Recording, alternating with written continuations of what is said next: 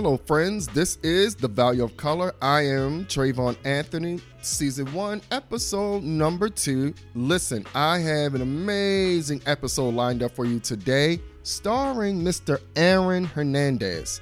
Now, I'm sure some of us have seen the Netflix series, or at least have heard about it, or saw it when it came on the news, about American football phenom Mr. Aaron Hernandez, who was widely known in the world as one of NFL's greatest players during his time.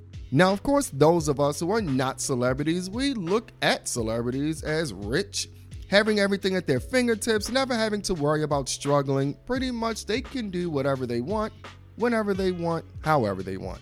All while having the ability of being a person in the limelight. Now, many, if not most, probably all of us strive to have a life as such, to some degree. Some desire this type of lifestyle. Some may say, hey, I'll just take a hint of it, and then you have some who want absolutely nothing to do with it. Let's be honest, it's not always that we pay attention to the beginning of someone's story. We examine where they are currently, and we make our own synopsis about how they're going to end up. Now, this is going to be a rather interesting episode. Why? Because not only will I discuss how justice was served for the victim involved in this story, but I will also discuss how justice literally almost took a turn for the worst. Now, when the law is involved, you'd be very surprised what she can produce. Aaron Hernandez was the epitome of how his life in the beginning had very little indication of how it was going to turn out. Aaron received a life sentence for murdering his friend, or what some say was his friend, back in 2013, Mr. Odin Lloyd. After he committed suicide in his jail cell, Aaron Hernandez that is, in 2017, it was revealed that he was suffering from a brain disease called CTE. Now let's talk a little bit and get some background on Aaron's story. Aaron Hernandez's story is a story that crosses so many depths and so many transitions. It's the struggle with sexual orientation. It's a story of marriage.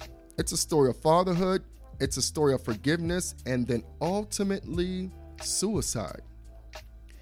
Aaron Hernandez's brother had much to say in his tell-all book after Aaron, of course, had committed suicide. Listen to him right here.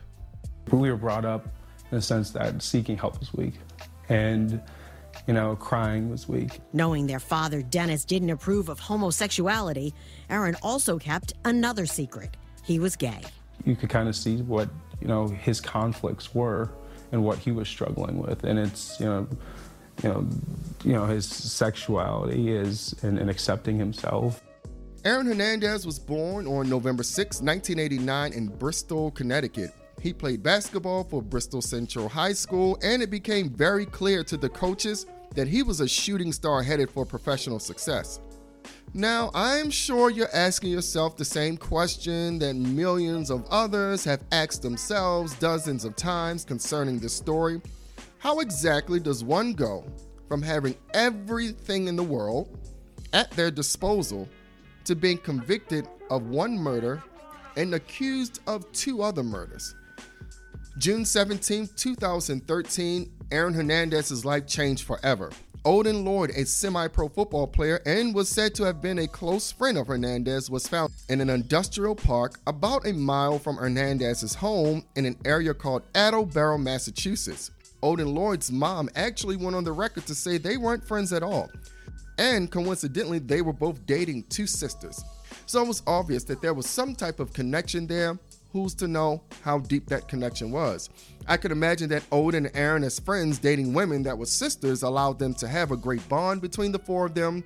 9 days after Odin Lloyd's body was discovered in the industrial park, he was released from the New England Patriots less than 2 hours after his arrest, and he was dropped by major corporate sponsors.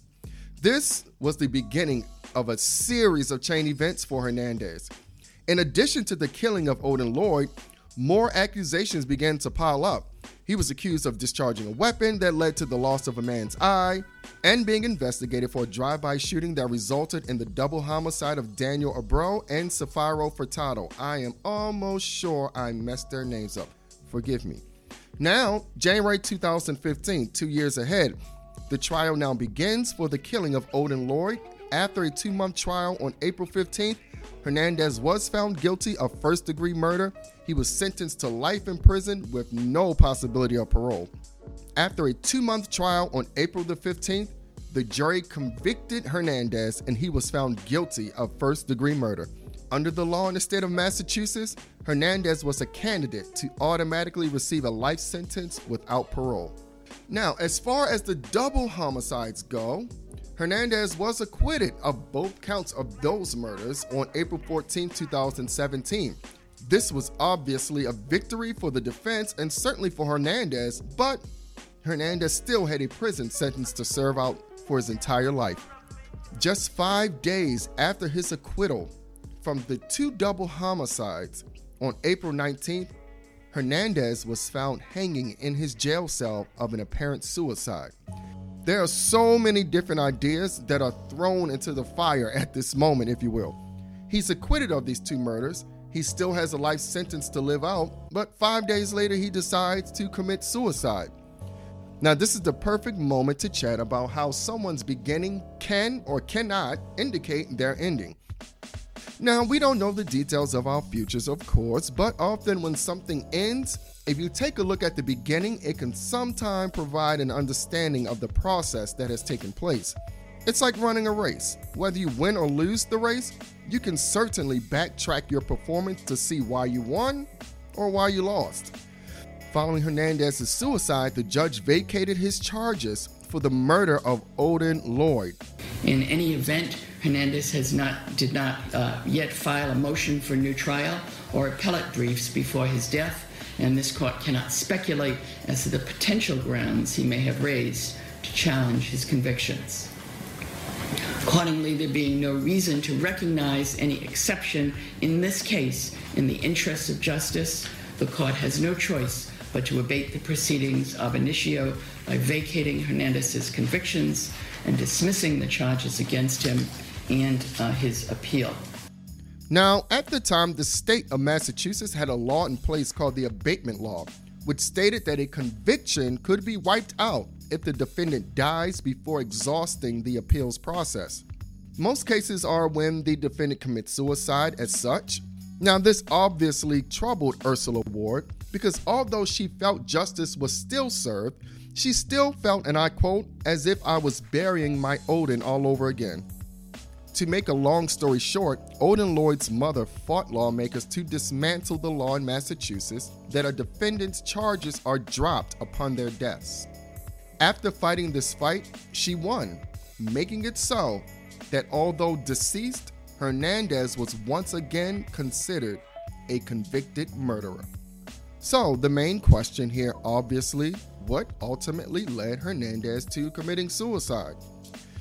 Nearly 3 years after his death, rumors continue to circulate that the stress of being in the closet, if you will, is what contributed to his death. So some say it was the closeted lifestyle. Some say it was CTE, the degenerative brain disease. Now, CTE stands for chronic traumatic encephalopathy, right?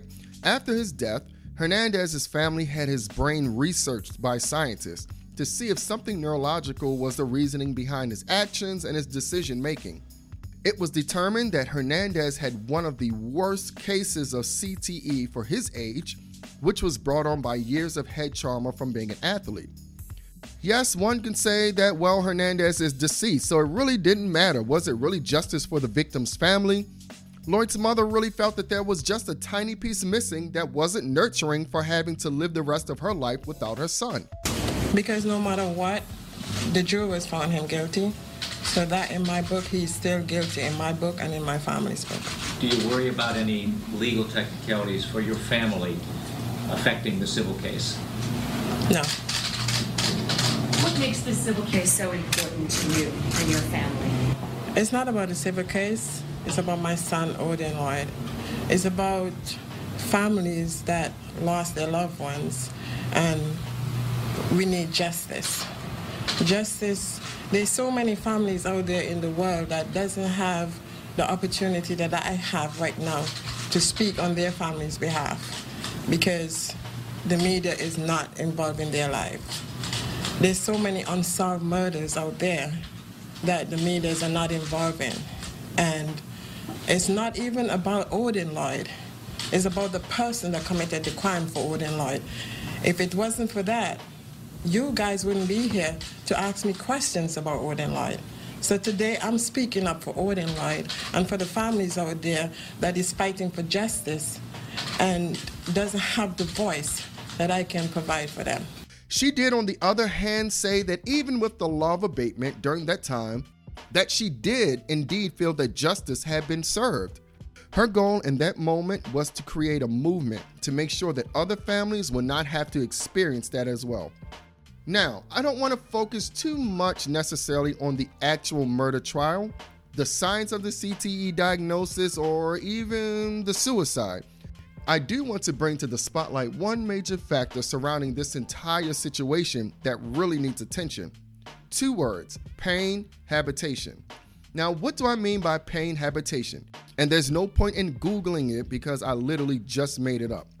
But I say pain habitation because each of us have this unfortunate ability to mask pain and provide a place within us that is dedicated to our pain. And it is the place where pain is nurtured, where it's nourished, where it grows, and where it festers.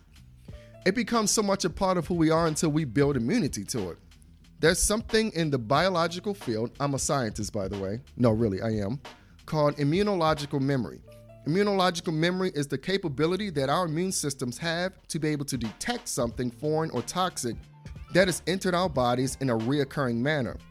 The immune system recalls this foreign substance and automatically begins to defend the body against it. It's amazing how the cells in our bodies are willing to fight the most deadly of diseases, but will not lay a finger on the brokenness of our pain. Now, many are walking around today with toxicity that has plagued them for so long that it has now entered into the generations that they themselves have birthed out, just like Aaron Hernandez. Now, this is not an excuse for the murderer that Aaron Hernandez became, but his life is definitely an example of how pain can destroy a life. Now, you might not be thinking about taking someone else's life, hopefully, nor is that anywhere in your purview. But each day when you allow it to fester, you're taking a life that's greater, and that's your own. We have a man here who was discovered to have a brain injury, which affected his mood, his thinking, and his behavior. Now, many say that this issue is what led him to murdering Odin Lloyd. And many say that Lloyd had news, or as we say today, tea about Hernandez. In return, Hernandez murdered him to make sure that whatever Lloyd knew, it was going to Lloyd's grave. What happened from his birth on November 6, 1989 until his death, April 19, 2017?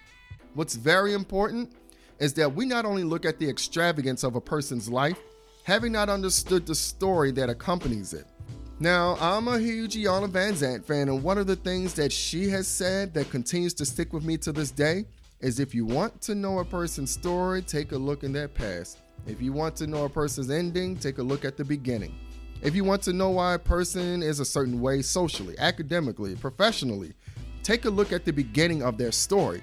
Now, we may never know the ultimate truth of what really led Hernandez down the road he chose to live for his life, but what I can say to each of you is that your lives matter. Many people, just like Hernandez, have an entire life story of toxicity continuing to build up within them.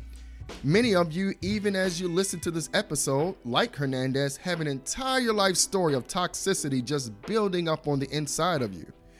Don't ever forget that you have been graced with a life, as each of us have, and that there's something in you that is so powerful that it can only be done by you.